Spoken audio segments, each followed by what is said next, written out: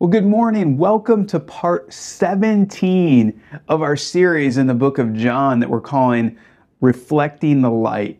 Going all the way back to John 1, it talks about Jesus being the light of the world. And we as disciples, we are followers of Jesus. We are called to reflect the light of Him to everyone that we encounter.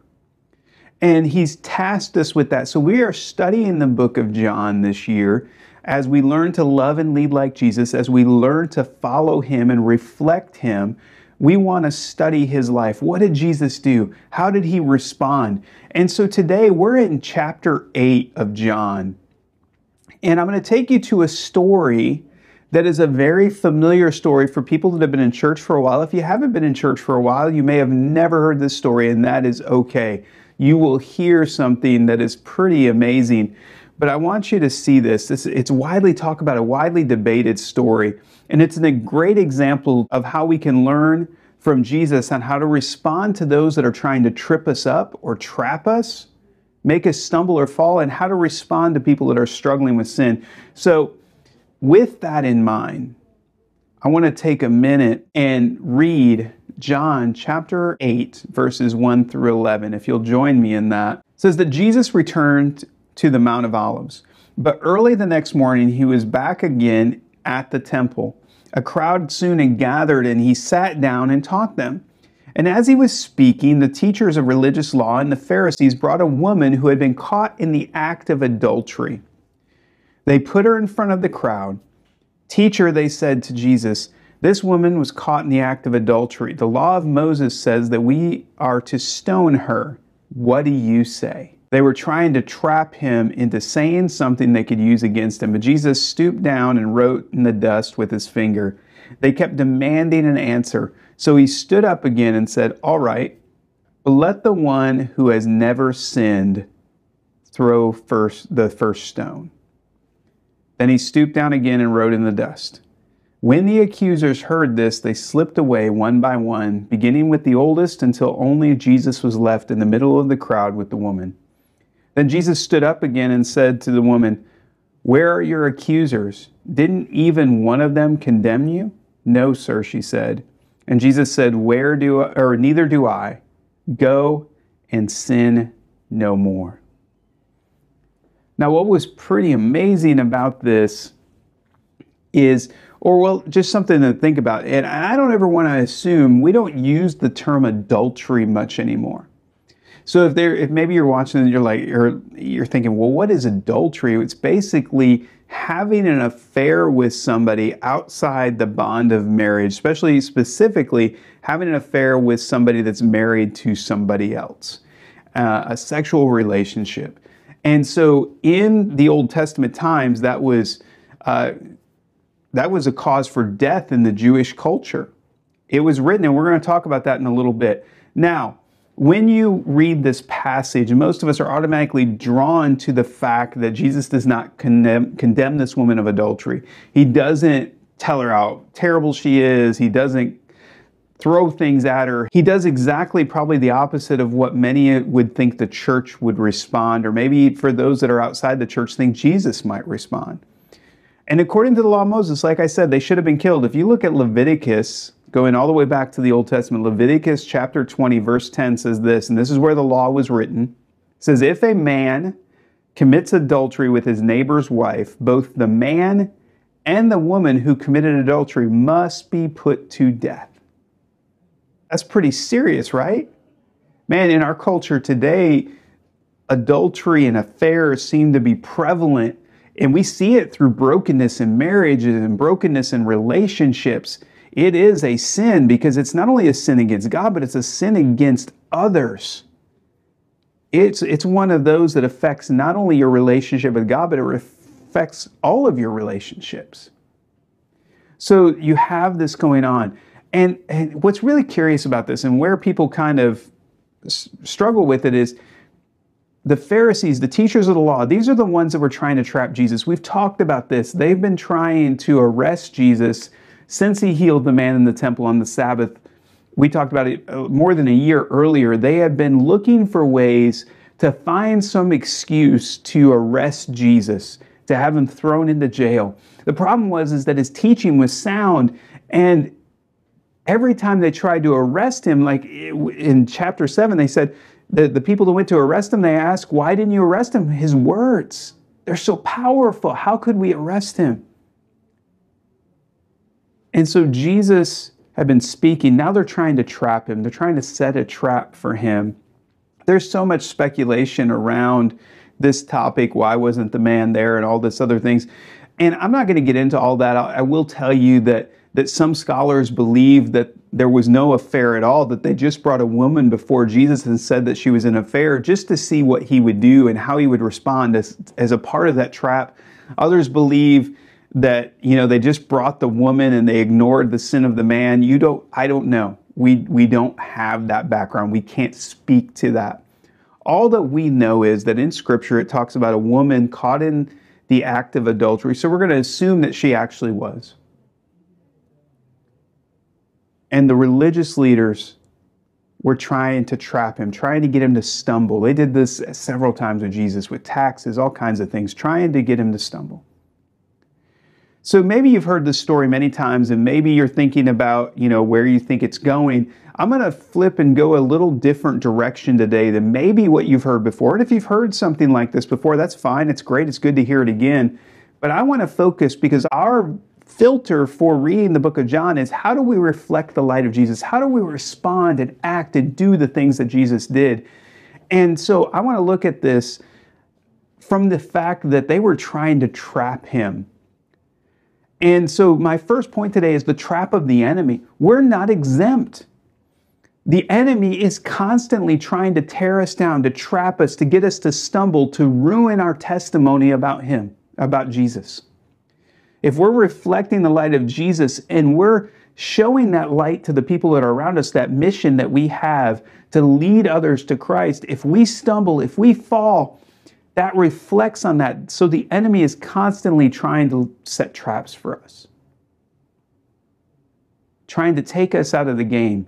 Think about over the years. And it was really bad in the 80s, and we're seeing a rise of it again. Think about the high-profile religious leaders or Christian leaders that have fallen to the temptation of sin. They're all over the internet. And the problem is that so many people follow them, they respect them, they hear their words, and then they see that they've had an affair, or they have a drug problem, or, embezzled money, whatever that may be. When they fall into the trap of the enemy, it discredits their whole message. Then you begin to question, well, did anything they do, was any of it of God? And so it sows seeds of doubt into the Christian world. And that trap can happen even in our lives. We can have traps, things that will disqualify us from or hurt our witness to the people that are around us, maybe hurt our families, hurt our marriages. And so the enemy is constantly trying to trip us up. And the more we strive to be like Christ, the more we are going to be on his radar. He's going to try and trip us up. Jesus said, they will hate you because of me. So Jesus told his disciples, and we are his disciples, they will hate you because of me. People are watching us. Now, we don't have to lead perfect lives. None of us do. But we do need to be mindful of our actions and how they affect the witness to others. We need to be pushing in towards Jesus and make sure our actions and our attitudes reflect him, so that it impacts the people around us in a positive way, drawing them towards Christ. Again, we're not perfect. And even in our imperfection, even when we do stumble in sin, that we are quick to recognize it and to repent of it and to acknowledge it. Now, I want to talk about some of the traps that the enemy lay in and how we can avoid them. And I'm going to go to Scripture for a basis of some of those traps. That there are as many traps and sins as there are people that walk the earth. So we're by no means going to lay it all out there. But I want you to hear this out of Galatians chapter 5. And I'm going to look at verses 19 through 21. It says, when you follow the desires of your sinful nature, follow the desires of your heart. The sinful nature, that is our human carnal nature. We are sinful. We try to lie to make ourselves look better. And it's different for each one of us. But listen to the sinful nature. The results are very clear when we follow those desires. Sexual immorality, which we already talked about, impurity, lustful pleasures, idolatry, sorcery, hostility. Maybe you're thinking, well, I'm okay on all those.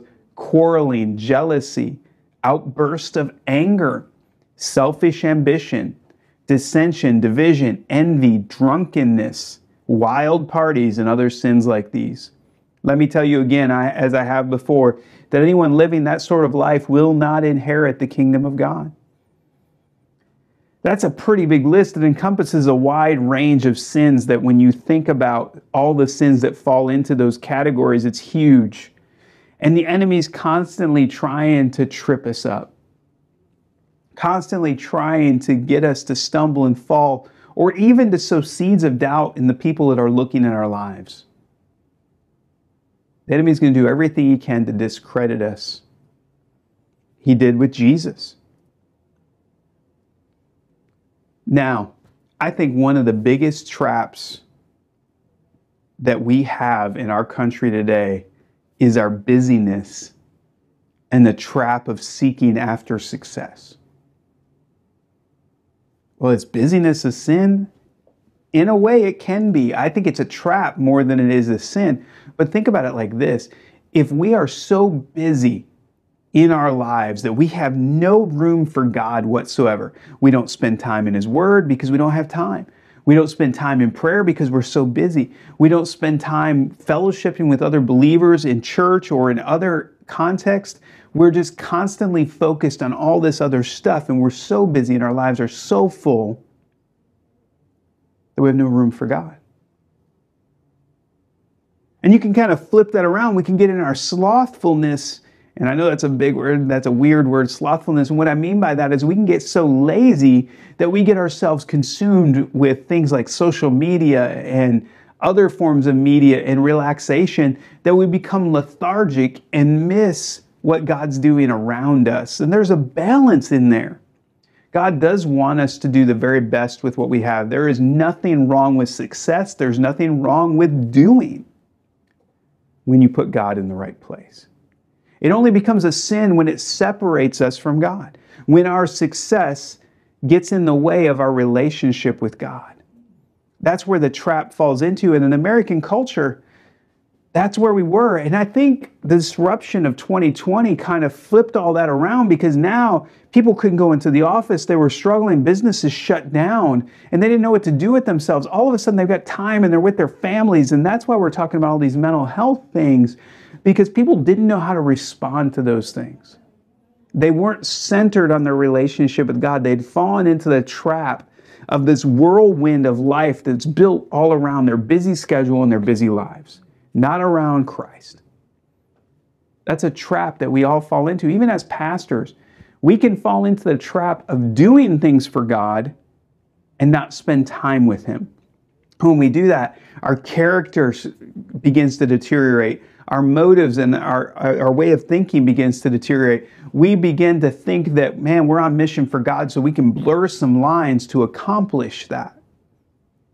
And it becomes a stumbling block in our relationship with God. And not only in our relationship with God, but in our relationship with others. There are traps all around us.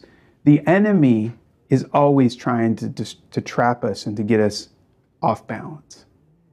He did it to Jesus. He would send the Pharisees, who were all about religion, not about relationship, but about religion, and they tried to trip Jesus up with the law.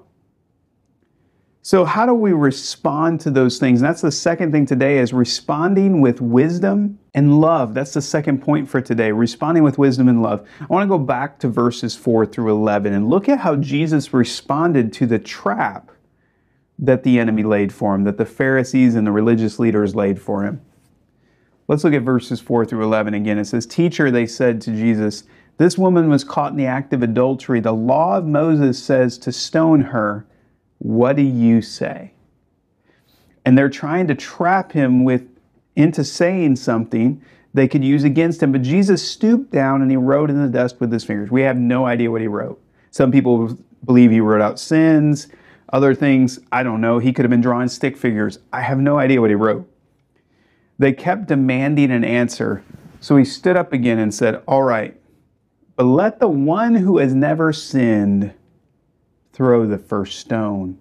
When the accusers heard this, they slipped away one by one, beginning with the oldest, until only Jesus was left in the middle of the crowd with the woman. Then Jesus stood up again and said to the woman, where are your accusers? Didn't even one of them condemn you? No, Lord, she said. And Jesus said, neither do I.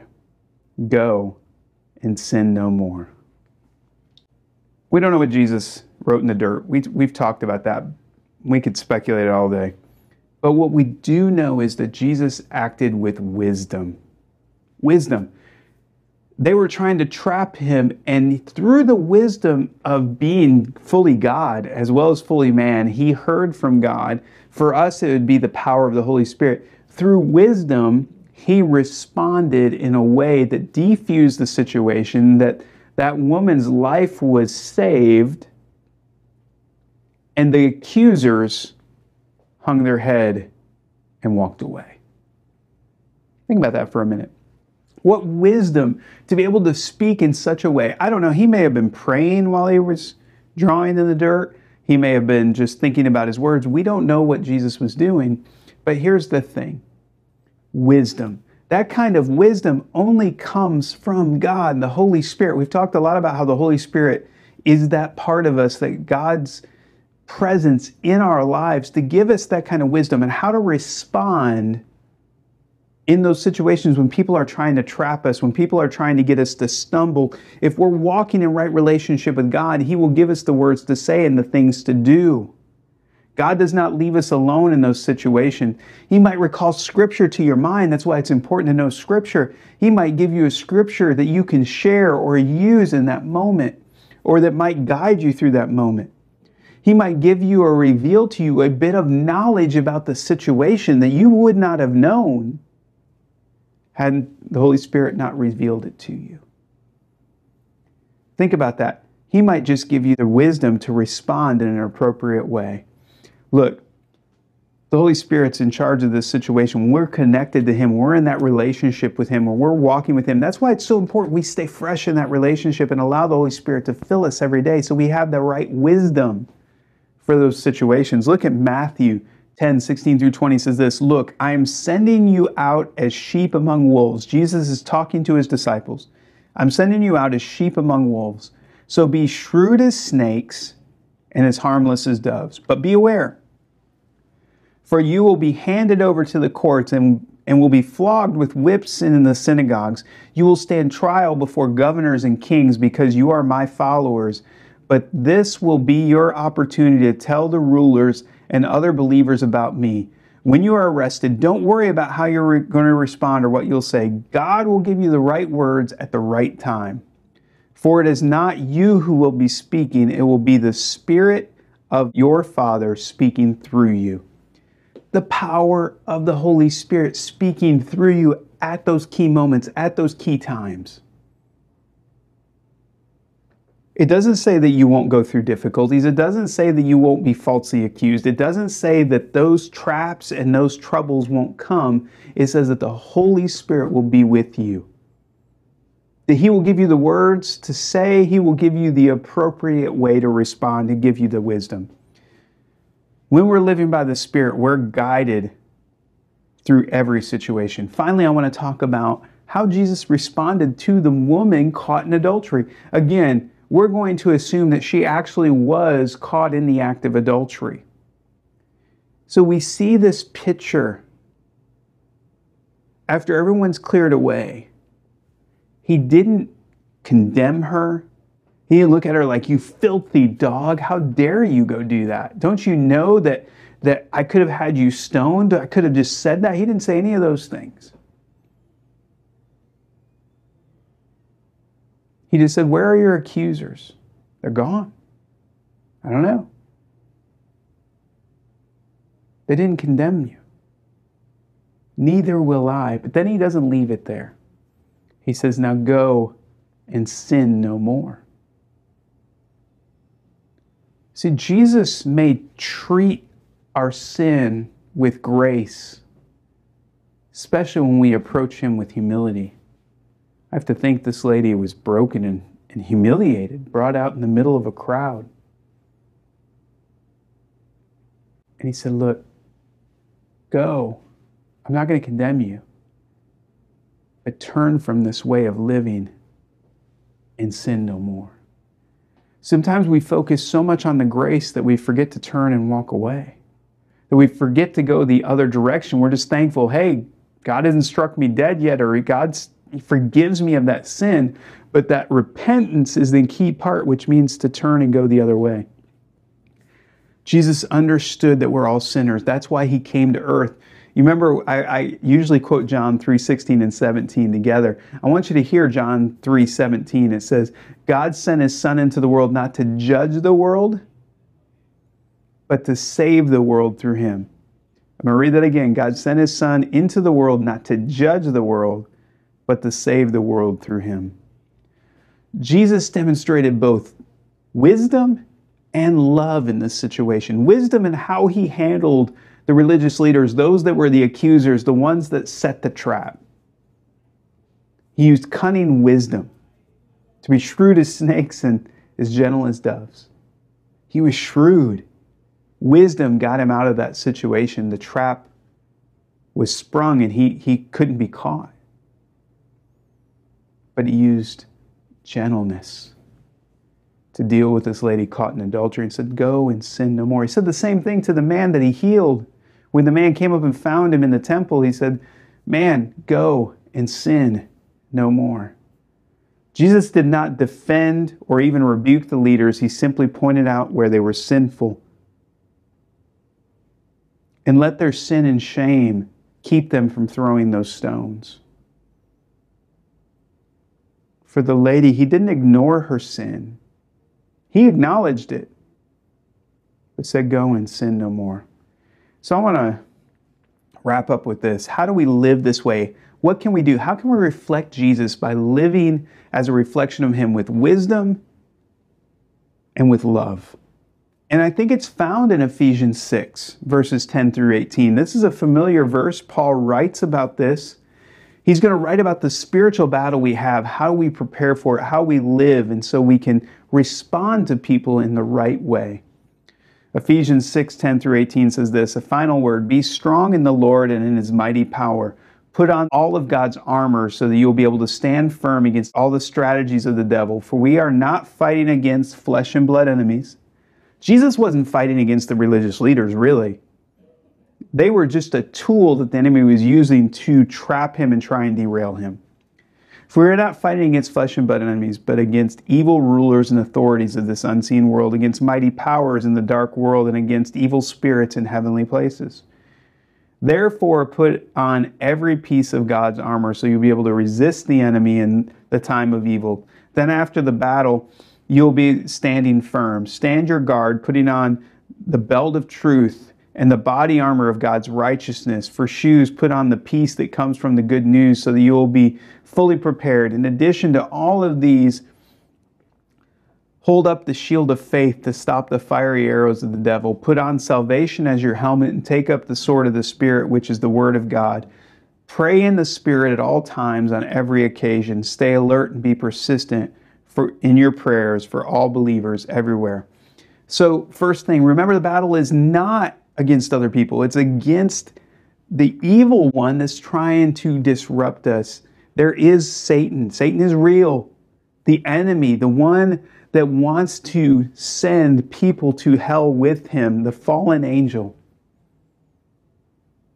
We don't talk about that much, but it is real. We don't want anybody around us to perish and to fall. Jesus didn't want the Pharisees, the religious leaders that were trying to trap them. He wanted them to be saved as much as the lady that he was showing compassion towards. He wants all of us to be saved. There's always going to be enemies that will come against us, that Satan will use to try and trip us up and to get us to fall and to stumble. They're always going to be there. So put on the armor of God. Put on that the truth of the gospel, knowing the truth of who Jesus is, the good news of hope in Jesus. Wear that truth with you all the time, that this world is not your home, that Jesus came and died for your sins so that you could have eternal life, that there is another life. There's hope in that.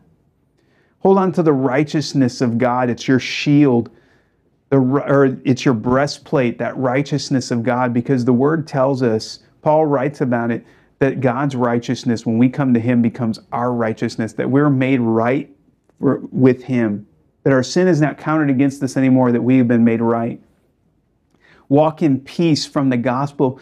When we are walking in those things, we're sharing the gospel with other people, and we're sharing it through peace, not through fighting, not through arguing, not through trying to just yell at people until they hear our point, which is why those type of ways of reaching people have never worked, because yelling at somebody only causes people to put up a wall. So allow the peace of the gospel to go with you. Protect your mind by remembering your salvation comes from Jesus. Keep that in your mind. Let your mind be renewed so you remember where your salvation comes from. The sword of the Spirit, which is the Word of God. Know the Word of God. Allow the Holy Spirit to bring it up in your mind. Allow it to fill your life. And then to pray in the Spirit all the time. Pray for believers everywhere. Those are the keys to living and walking with wisdom and love. If you have the Holy Spirit inside of you, He will empower you to speak with wisdom beyond your comprehension. And He'll give you love and compassion that can only come through Jesus. There are people in our lives that we're going to encounter. They're going to be hard for us to love. They're going to be people in our lives that grade us the wrong way. They're going to be people in our lives that are going to do things intentionally to try and tear us down or trip us up, whether it's out of jealousy, hatred, greed. The list is huge. But let us reflect Jesus. Let us learn from how He handled this situation with wisdom and with love. Wisdom and love. That's how we live like Jesus. That's how we respond to these difficult situations. I want to ask you today as we close this, are you struggling in those situations? Do you feel like you're being attacked on all sides? There's many different kinds of attacks. There's spiritual attacks. It doesn't even have to be a physical person involved, where the enemy is just bombarding you with all kinds of things. Go to the Lord in prayer. Go to the people in the church and the fellowship and use the prayer button today, and let us pray with you, because prayer is the way we fight that battle. Are you being attacked in those things? Allow the Holy Spirit to give you wisdom. Allow Him to bring you comfort, to shield you, to strengthen you. Are you in need of that love and compassion and grace and mercy? Repent of your sins today and allow the Holy Spirit and allow God to give you peace and grace. And are there people around you that are struggling in sin? Show them the love and grace of God and point them to Jesus. Don't condemn them. Their sins already do that. They don't need you to do it as well. But show them the love of Christ so that they can know that love and be set free. Let's pray together. Father, I thank you for the opportunity to worship you today. I thank you for the opportunity to share your word. And Lord, I pray that you would help us to operate in wisdom and love. Fill us with your Holy Spirit. Lord, forgive us of our sins. Help us to turn and walk away from it. Lord, we are the ones that need to walk and go and sin no more. But Lord, as we do that, help us to reflect you, to be full of your Spirit, to have your wisdom and grace in our lives so that others can come to know you. Thank you for the opportunity to serve you. Thank you for calling us to walk with you on this mission. We love you and we praise you. In Jesus' name, amen. Thank you so much for worshiping with us today, and we'll see you next time.